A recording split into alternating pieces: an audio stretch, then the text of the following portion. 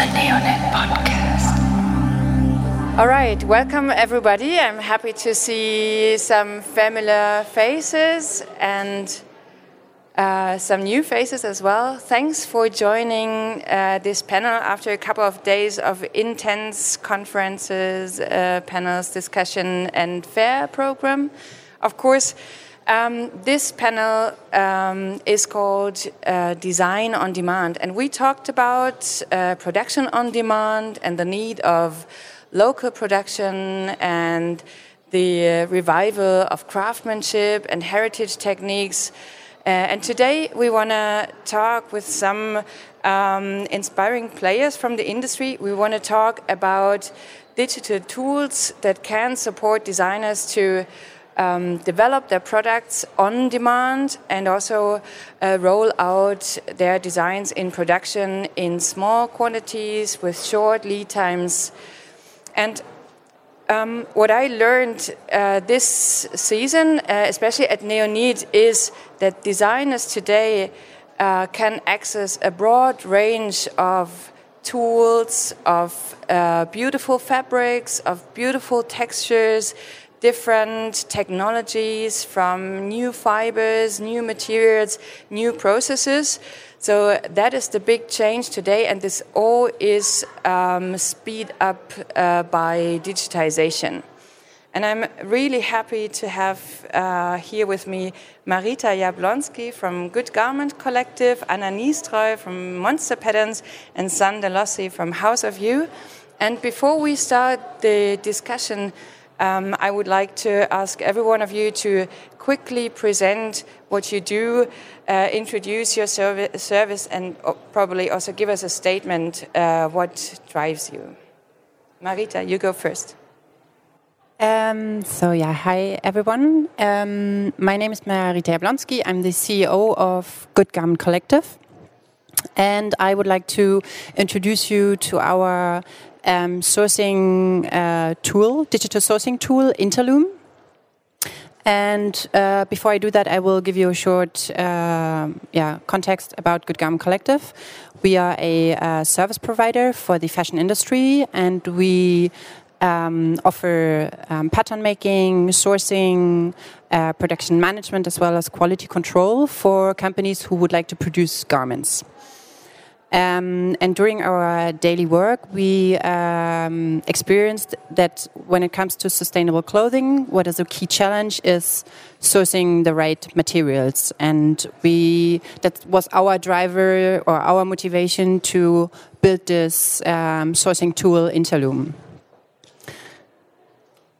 So when you look at Interloom, when you go to the webpage, you will see two main pages. One is the Interloom Marketplace. On the Interloom Marketplace, you can find fabric and trims, sustainable fabric and trims, and you can search them by filter, such as raw material or minimum order quantity, or certificates such as the GOTS certificate. Once you've clicked these filters, the fabrics are shown which are suiting your searching filter, and then you can make a request to the manufacturer directly.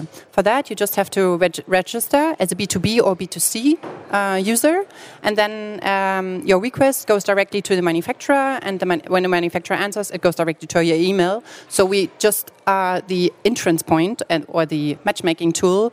The communication itself then is between you and the manufacturer. So this should make the sourcing process much easier when you want to source sustainable fabrics.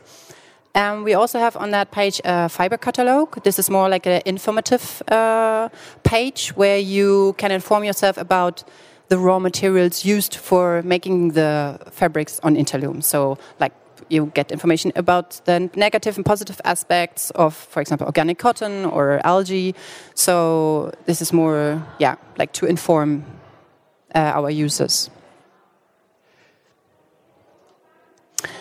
So when it comes to the sourcing challenges, and I would like to briefly go through them and also to show them how Interloom is kind of responding to that. Fabrics are mainly only visible at fairs, which are happening seasonal for a few days, so you have to travel there, you have to spend time and money by doing that. However, Interloom is an online tool, so you can see the fabrics with very good, high-quality pictures online, and you can see if these fabrics are meeting your purpose or not. So you not necessarily need to go to the fairs. I think that's the biggest advantage of Interloom. Secondly, customers, or what we experience also is customers sometimes don't really know which fabrics are sustainable and what is my sustainable criteria anyway. So what we did is we defined out for us a sustainable criteria catalog, which you can see online, and then you can see if this complies to your values of your brand. So this should help you to define also your sustainable criteria. Third, when you want, maybe you all experienced that when you went to a fabric fair such as Munich Fabric Saar, they have like huge exhibition with many fabrics. So even once you find the sustainable fabrics between all these conventional fabrics, how do you know that these businesses you want to work with are reliable and trustworthy? So this is also what I think is the advantage of Interloom. We pick and choose the companies who we want to show, and so you know that you are working with companies who are trustworthy because we work with them for now several years, and we kind of recommend them, and that's why we also want to support them on Interloom. Minimum order quantities are often quite high. On Interloom we show many manufacturers and suppliers that offer low quantities, also from 1 meter on, which is then maybe necessary for on-demand production. So we know the market, and we know that everyone don't produce 1,000 meter anymore. So we push and support also small and local manufacturers. And to get in contact with manufacturers to receive prices and the conditions for the fabrics is also sometimes a challenge. So on Interloom you see the prices per meter. Sometimes they are from this price on. So maybe you have to get in contact with the customer, with the supplier, but you already get an idea of the price, also the fabric width. So there are additional information to the fabric, which also helps by choosing the right manufacturer. So for whom is Interloom? Interloom is for companies who are searching for sustainable fabrics, but it's also for manufacturers who want to showcase their portfolio. You can, as a manufacturer, can say if you want to be approached by a B2B user or a B2C user. So you can have an offer of 1 meter on, but maybe you have a minimum order quantity of 50 meters. So you can decide as a manufacturer which kind of type customer you want to be approached. For users, the website or the usage of Interloom is for free. And from our manufacturers, we charge a yearly subscription fee, which is quite low. So it's very attractive for the fashion industry and for small brands and. Our Interloom product criteria catalog is differentiated between each raw material. So we have plant fibers, animal fibers, and for each we defined this catalog. This helps, as I said, also the users, but also the manufacturers to see if their portfolio would fit to Interloom. So we have that online for several reasons. And our main goal for Interloom would be to build a product range that covers all essential fabric and trims which are needed to make sustainable clothing. So, of course, we started with fabric and knitted fabrics and wovens, but also trims like elastic and cord. But we want to expand also to buttons and also to packaging. So I kindly invite you, if you have manufacturers or suppliers which you think could fit to Interloom, please let us know. I think we all can benefit from sharing these kind of informations. And here are some of the pioneering manufacturers we already have on our webpage, such as House of You, Sander, with their digital printing house. So I really hope that we help sourcing for sustainable fabric and trims with this platform. Thank you very much.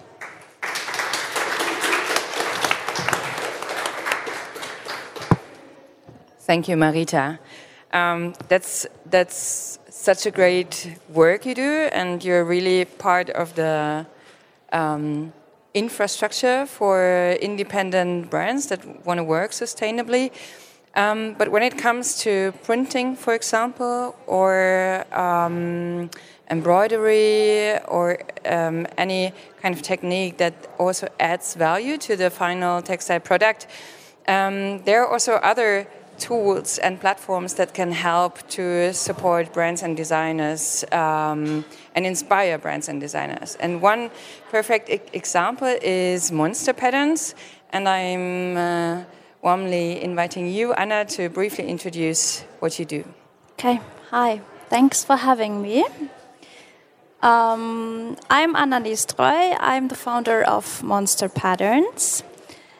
This is a pattern studio, and when it comes to the word patterns, I realize it's very bad for CEO because it's been used by different industries. But when I speak of patterns, I mean repeated imagery, which is a result of mass production, industrialization, but also a universal law in which I find a lot of beauty. So I do images, repeated images, and I work for different clients. And I started Monster Patterns in 2017 as a digital marketplace and artist representative for pattern design, which means I provided downloadable files in repeat, layered, which will then result in a full pattern. And yes, so when you sell a design online, it's important to have it watermarked and show some mock-ups of it, and have license models and prices to it. This is a screenshot. And I had this running for 1.5 years until I realized, well, I'm building a real monster. It's quite tough to build a platform like this on my own. So it's a digital marketplace. I had a lot of topics to deal with when it comes to international law, taxes, and all this stuff that came up with this. What happens when you go online and sell online globally? So I decided to go back to the basic and design on demand only, which is design, licensing, and fulfillment, where it's very important for me to know where can I fabricate in small scale, because I prefer to be local and to work for small scale customers. This is a recent example, which is not in textiles, but some people find old wallpaper in their house, and I was doing a reproduction, and this was digitally printed thanks to Spoonflower.de. The original was a wood print, but I couldn't reproduce that, not in Germany, because no one would be able to pay for that. So digital printing was the solution here. And this is a reproduction of a print, which will then be transformed into a jacquard, which I did. And this is some old stuff, just to see that, it's patterns are for fashion. Here it's for print. I like publishing, for interior, and this was even for packaging. And my wish as a pattern design studio is to create not for mass market or trend-driven companies, but for beauty. And I would really love to, have clients on my side that, are constant inspiration for collections that stay and not go after 2 weeks. So here's a small selection, because I work very much handcrafted, and yes, I keep it slow. Thanks. Thank you very much.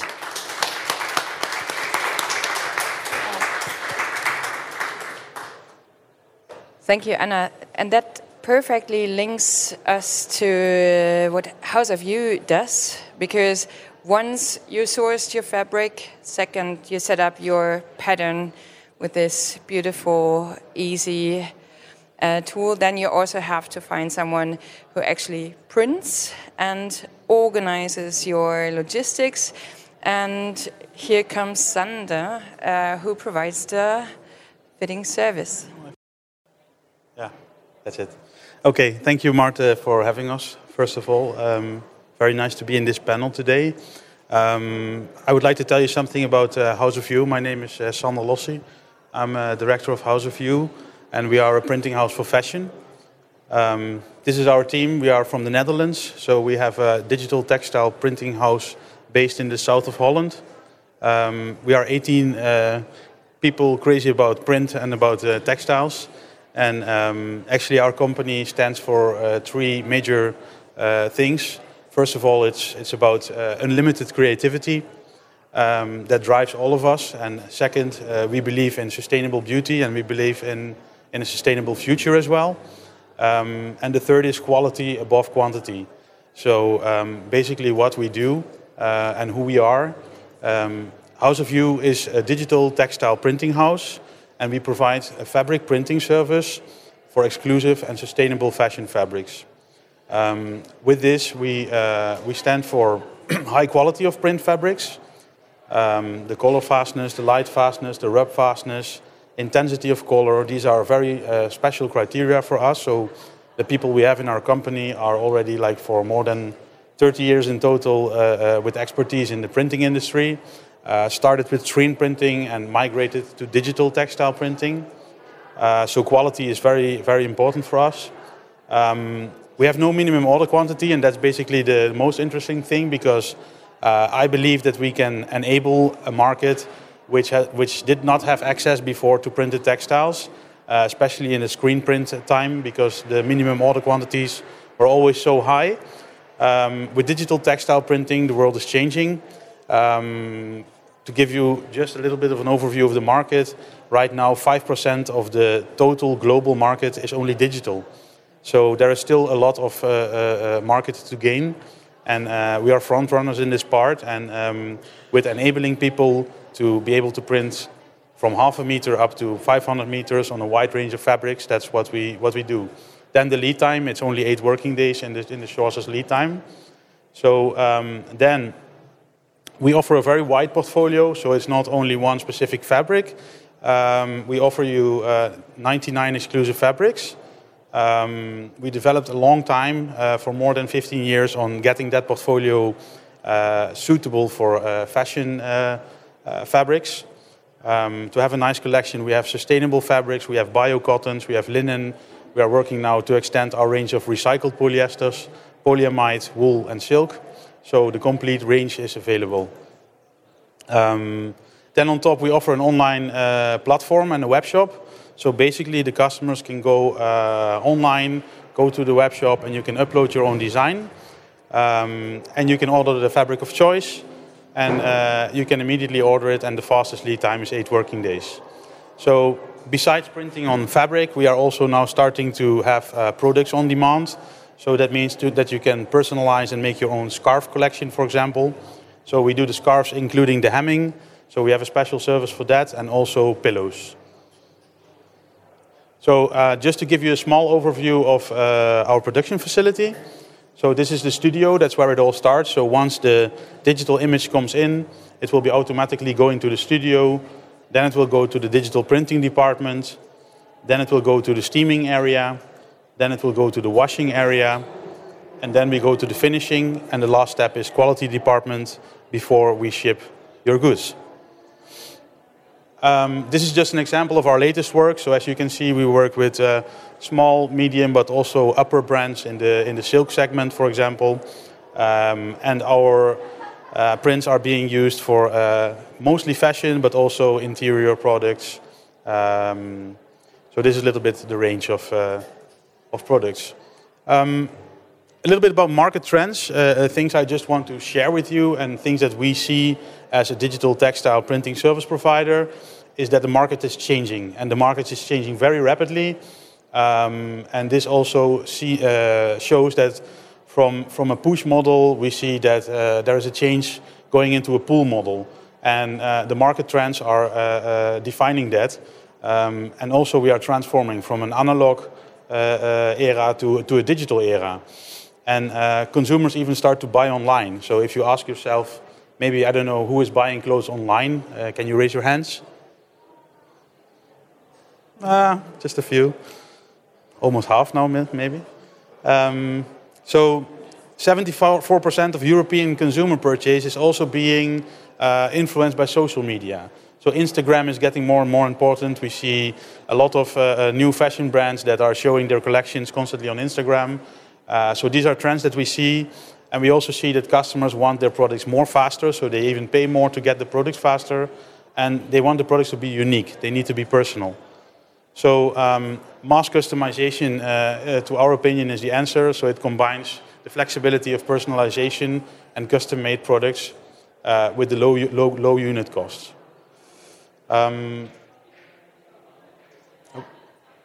So to our opinion, what we see a few disruptors in the industry that are really the basic pillars for us to define our future strategy. And first of all is personalization. We want to be unique. We want to personalize our products.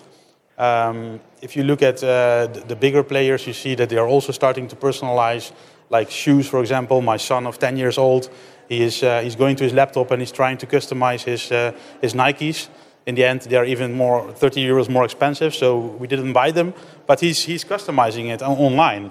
And so personalization is definitely something that we see is getting more and more important.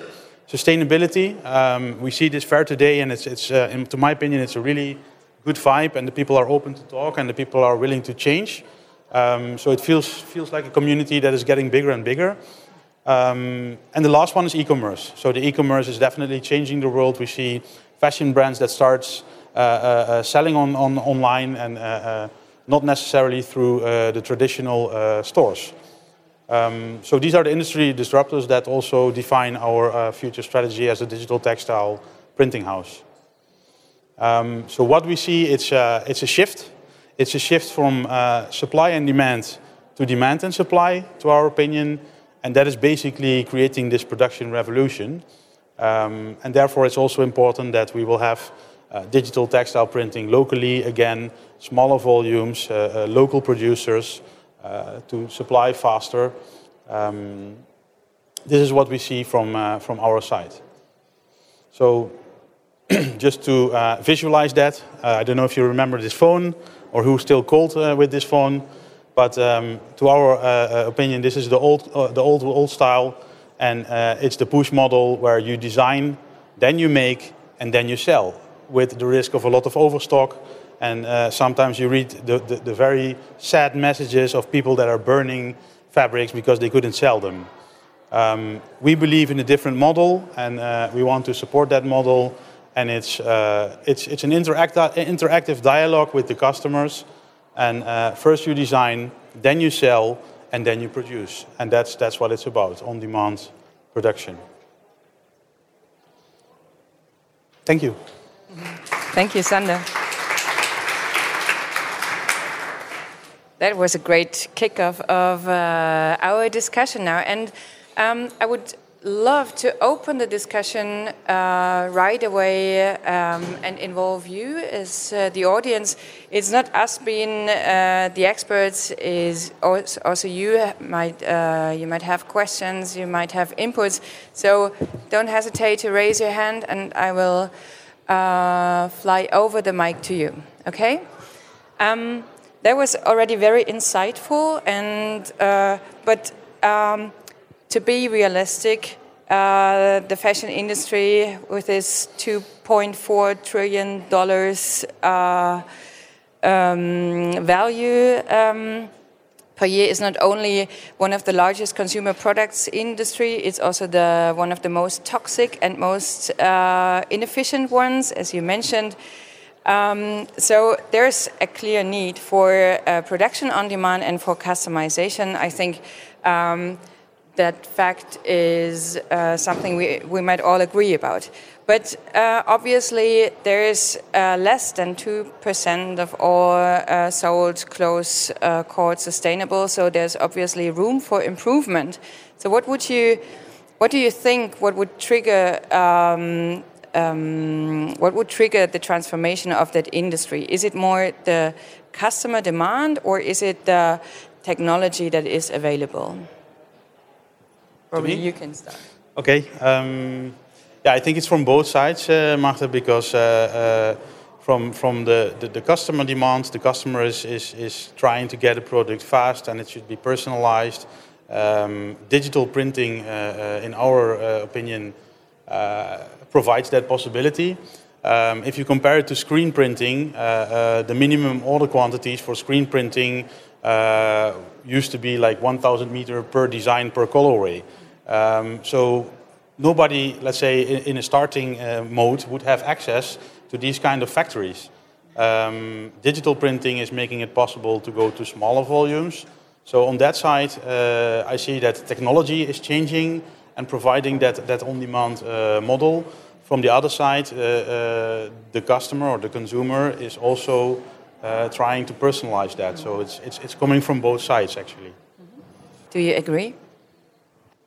I would say it's correct that that comes from both sides, but I would say that also the industry is interested in not having overstock and not overproducing, because it's also then if 30% of the garments you produce are then waste, it's also fabric and the making which you have to pay. So also I would say the industry or the brands are interested in only producing what they can sell. So at the moment they had to make a guess what they will sell.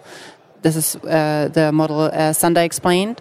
But I think also the industry is interested in only producing what they can sell. So the idea of having a demand and then producing is also of interest from them. So I would say there are several stakeholders who push this on-demand idea further. And technology, of course, helps, but also to get the idea of what does the customer want. I mean, the internet makes it possible to understand better what does the user want by, for example, uploads or by upload tools where the customer can customize, and then you understand what they want, and then you can produce. This was before the internet was not possible. So, of course, technology opens that up. All right.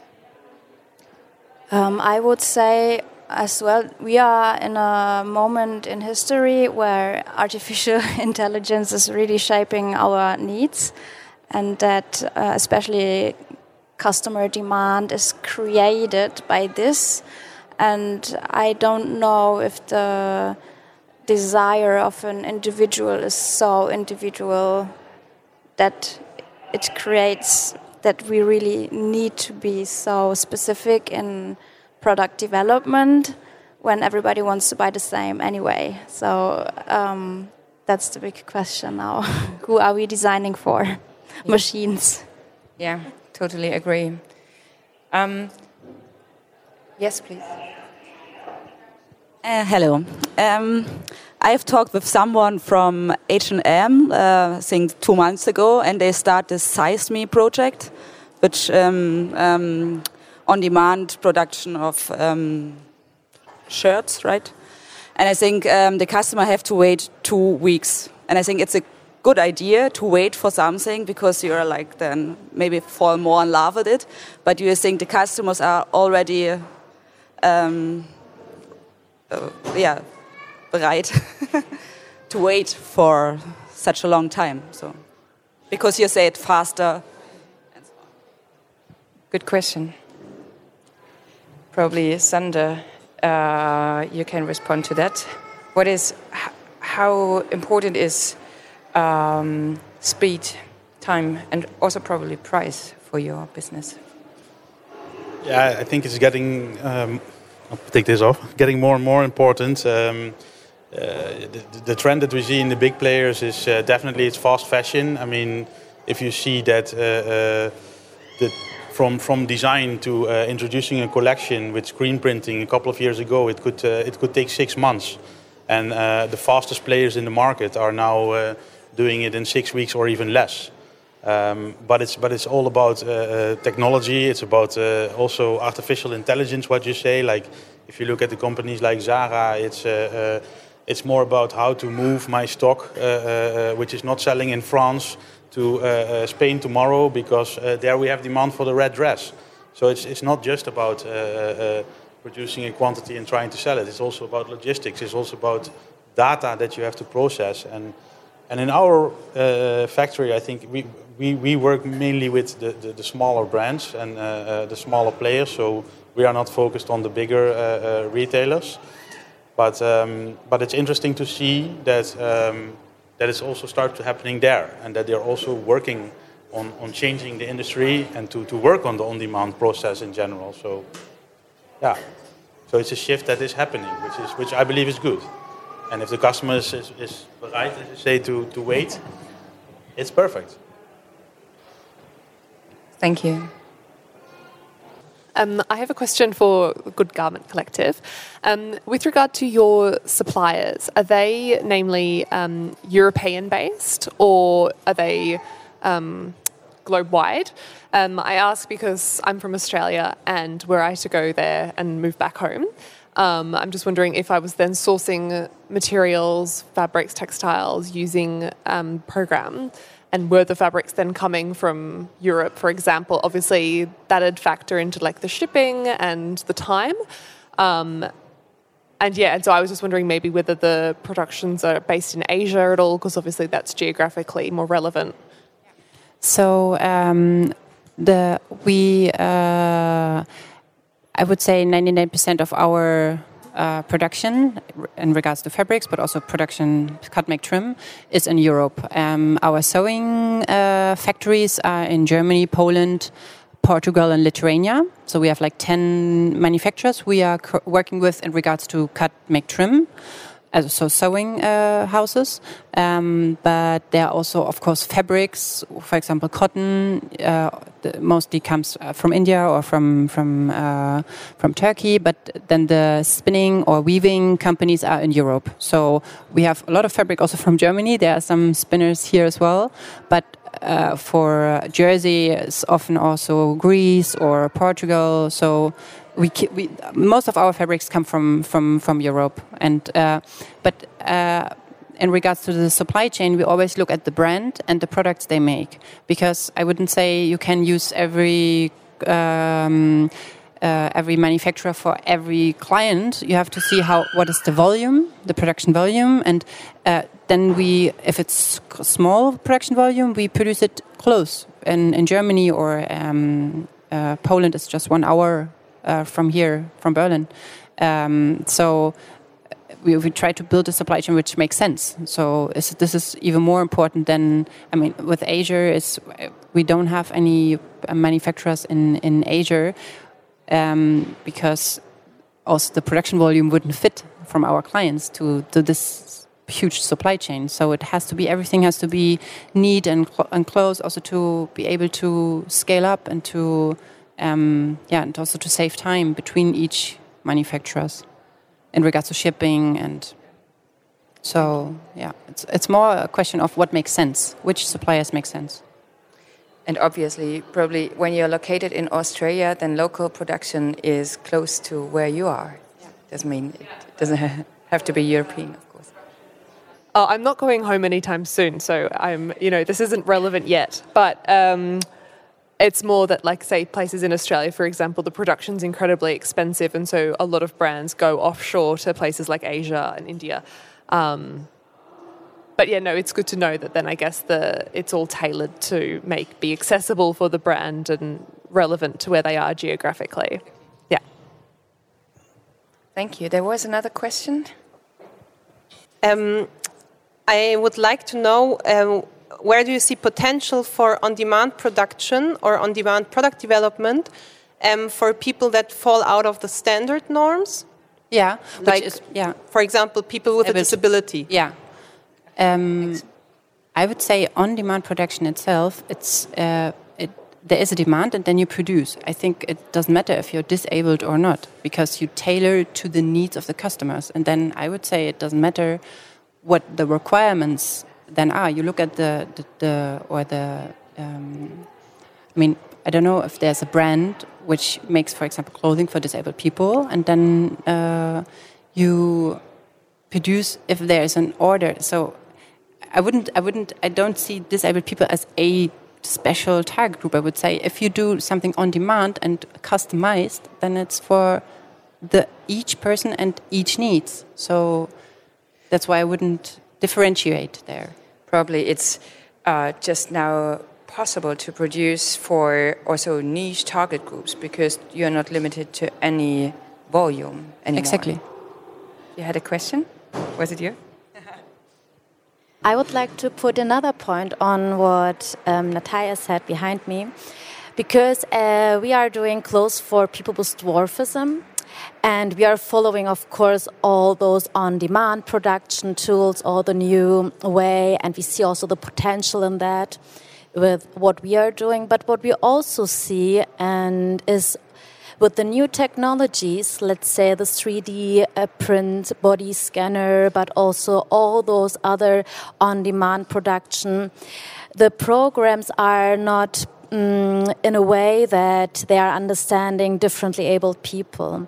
I think this was the question. Of course, on-demand production is, as you said, for every body proportion, but in that way, we are still in this technology in a bubble, because a lot of companies and brands are saying, oh, sorry, we can't produce that, we have this on-demand production, but for you, since you have a different target group and since we don't have the experience about that, we can't help you. So we are going in the direction that we want to work more and more with companies who are focusing on the on-demand production in a way that we don't stay in the mainstream bubble, and we focus more and more also on those differently abled people. And the question more is, do you see their potential, or do you think that the on-demand in general is so a new phase that it's anyway complicated, and with differently persons is even more complicated? I think that's more the question, right? I talk now a lot, I'm sorry, but to just make the point more clear. No, thanks for that. I think that relates probably also a bit to making it easy and accessible for everyone. Yeah, I would like to say something to this, because the easiest way for such a person would actually be to go to a tailor and let it be done. Because it would be the best for every person, actually, it's my opinion, but we are in a country where it's not possible because no one could afford to go to a custom-made tailor. But who knows what's happening? I mean, as soon as the workforce is getting more and more expensive in countries in Asian countries, then it could be the same. It could get better, let's say, in the future. But what is important for us, I would say, or for the tailor, is to have these resources, to have the fabrics, to have the special designs, to go to a retailer who's selling fabrics or designs that are trendy, or that, trendy is such a bad word, but stuff that people would like to wear and which suits them and which makes them feel good.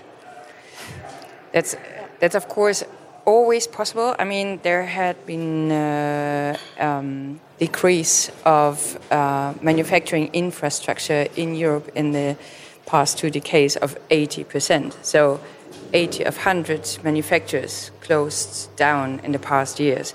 So there's just not as many infrastructure left. But also, we are not only talking about producing a single product on demand, we are also talking about bringing more flexibility into production. That means you are able to produce from one piece up to several hundred pieces. I mean, all of you are you're also capable of producing higher volumes. So actually, as a brand, you can start very small, and then you have a partner that helps you to scale. So otherwise, you would have someone who could produce a single piece, and then next season, hopefully you're sold successfully, you have to find another partner in the season after as well.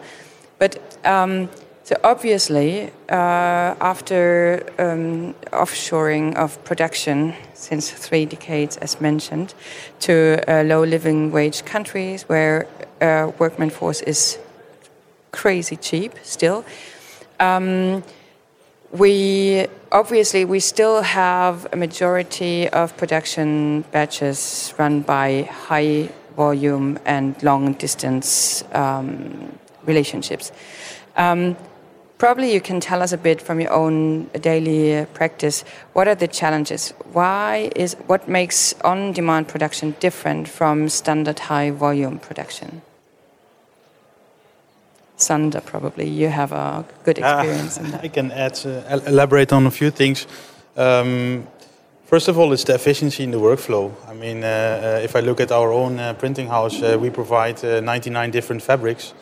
And we see bulk production houses that have only 2 or 3 fabrics, and they're running massive volumes. And that's based on, let's say, a cost leadership model. So they are very efficient and they can have low cost. So this is when you do small production and you need to find the best ways to get efficiency, you will be higher in cost.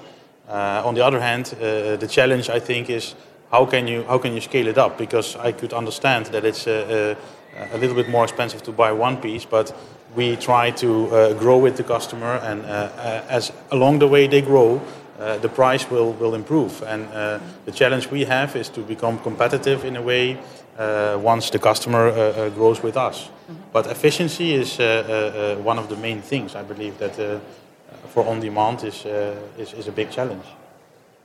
Okay, thank you. What are your current challenges, Marita? I think in the whole on-demand supply chain, I would say the confectionists are the most critical part, because they are used to do batch production. So they have all their layers of fabrics and they cut them, and so they have one cut and already have 100 pieces cutted. So and they are, in the last 20 years, they discovered, what you said, a huge up and down in their business, because they had maybe higher volumes, then everyone went offshore to Asia, then they had to quit 80% of their employees, and so they go up and down and up and down. And now we come with on-demand production, one piece. So, if you come with this topic, they are like, no. Because they had such a difficult time in the last 20 years. And to get someone on board for such a project, on-demand project, is super difficult. Even they understand the sustainability and the idea of that, and they know they have to change, but they had to change the last few years. It's really difficult for them. And so it's difficult to find someone who can do that. And then on-demand means from 1, but maybe also 500. You don't know, because it's on demand. You don't know if this T-shirt now from this YouTube influencer hits a nerve, and then you have 500 pieces. And so how will they plan? So supply chain in fashion is super complicated, and I would say the confectionist is the one who struggles the most, because they have to wait for the fabric, for the trims, and then they can start. And if they cannot plan that, they have 50 to 100 people sitting there doing what? So actually, what I learned from you now is talking about sustainability. Of course, on-demand production will cut a lot of waste. As we know, fashion causes 45% of pre-consumer waste, which is, of course, also what we pay for. But actually, it puts pressure on the manufacturers, because they have to be available all the time, but there's no production plannable. So how can we solve that? I mean, we are causing a big ethical, social, and moral issue here. I think on-demand production needs somehow also some automized processes. And I think if you enable, we saw at the microfactoring this cutting one layer and then pointing out which cutted panel belongs to which front and back and sleeve. And so I think there's technology which can help solving these efficiency problems on an on-demand supply chain. but you have to.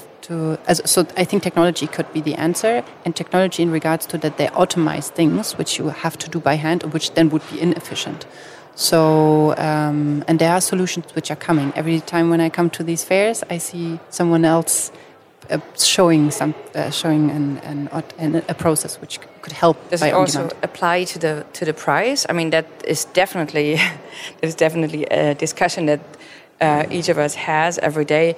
Everyone would love to enter sustainable practices, but it ends at your budget. So, is automation that puts more efficiency into the process? Does it also reduce the price, or will it reduce the price?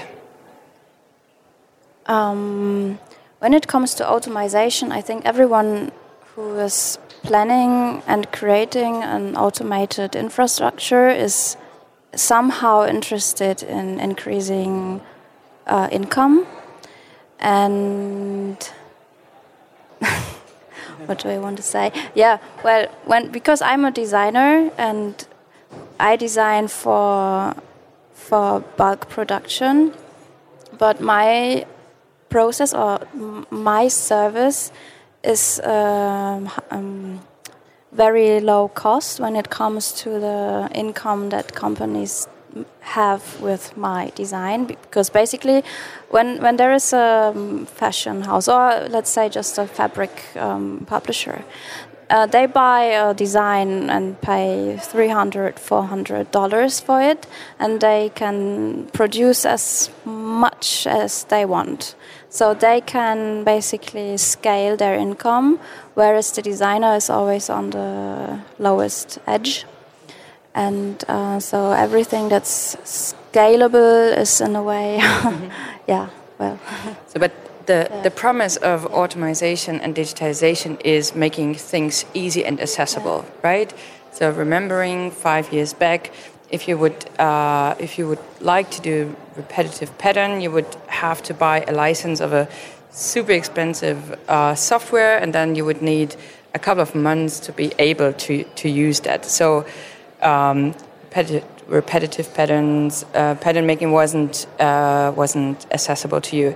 Same with digital printing. I remember when digital printing ramped up, it was crazy expensive and the quality was very poor, and you had only synthetic fibers available. That changed.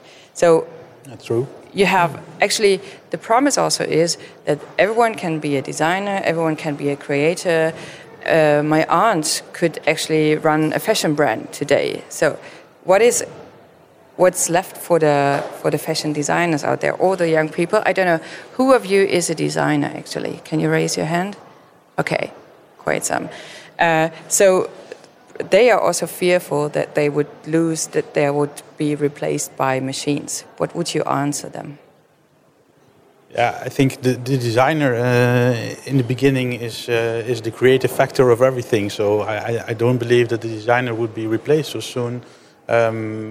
If I look at sewing, for example, I was at a conference a few weeks ago and they showed a picture of 1939 and there was a sewing machine, and they showed a picture of 2019 and there was a sewing machine. So in the end, it's that labor didn't change. What changed in the fashion industry is that that labor has moved to the lowest and cheapest country. And this is also the challenge that we have, also with on-demand production, because in the end, if we can see a cost decrease in the printing, in the digital printing, we see a cost decrease in the inks, we see a cost efficiency in the process, and we see a speed increase in the printing itself. But in the sewing part, I mean, if you look at the labor cost for sewing a garment in Holland or sewing it in Myanmar, this is not correct, and this also should change. On one hand, in my opinion, and the other side is the business model. Because if you can create something on demand, the question is, how are you going to sell it? Are you going to sell it to a retailer in a physical store, or are you going to maybe set up your own online store? Are you going to pop-up stores, or are you going to go into a different business model where you cut out maybe some parts in the value chain, or cutting out the middleman? So, possibly, yeah. There is another another perspective that I find interesting when it comes to production on demand and customization, personalization, that is the relationship between the consumer and the producer, and also the role that retail plays in that. So the promises, and probably you experienced this the same or observed the same, that more and more manufacturers having their own lines. They're cutting out retail, of course, pushed by e-commerce. And of course, the margins are higher when they're not related to retail. But on the other hand, you have brick and mortar shops that offer in-store manufacturing. I don't know who might have seen the Adidas Speed Factory in Bikini a couple of years ago already. So how do you, what do you think would change? Would there be a new role for retail in there? Yeah, from my opinion, I see that the retail is changing big time. I'm from a small village, but if I go to my own village, maybe 50% of the stores and the clothing stores, they're gone. And they're empty, and it's a sad view. And if you look at the fashion, like the brands that are not moving to the online business, a lot of them died lately, and it's still continuing. So I think online is changing the industry, and if you're not going to compete in that game on the long run, you might be out. What it's about, like with the bigger players that have bigger, let's say, reserves also, and that spot those trends. I mean, what we see is like it's more about the experience in the store, and it's more about coming into a store and living that experience, seeing, for example, on a screen what you could wear, or seeing a production like 3D knitting, for example, what we have seen also with Adidas, shoes that are being knitted on the spot, T-shirts that are being printed on the spot, and you can take it within an hour. Mm-hmm. So what I see is that it will become more important that what experience people have in those stores, and maybe they will order it online afterwards at home, or they place the order there and they will have it shipped within a week, something like that. So it would all, it will merge, kind of. Yeah. There will be no difference between, or there will be overlaps between on and offline. I think retailers these days should be more like a pop-up store where you can try things. You try things on, and I think so. Nowadays, the customer pays somehow the retailer by the margin, but actually the brands should pay the retailers by giving them a showcase of their products, because you can reduce also your return rate from, for example, a shoe company. If you have a pop-up shop in a city where you can try on a shoe and you know which size fits and which style you like, and then you buy it later online. So the shop itself is only a showcase of the garments, and you can try it on. And so I think, this is just my view. I think they should act not as a selling point anymore, but as a showcase point. So, hi, I have another question or another topic. So we're talking a lot about special products, maybe made for one person. But what's happening in the end when the person has used the product, when we come to recycling? I think you act maybe like a change maker for designing on demand, but can you also act as a change maker for designing for recycling? So, yeah. There's this. You said that Marte, take, make, and waste, right? Yeah. But it could. I thought it could say it could be take, make, return. So that I think everyone who's producing things should also be responsible for taking it back. I think this should be by law. That people who bring in products, they also have the responsibility to take it back and to find a solution where to recycle it.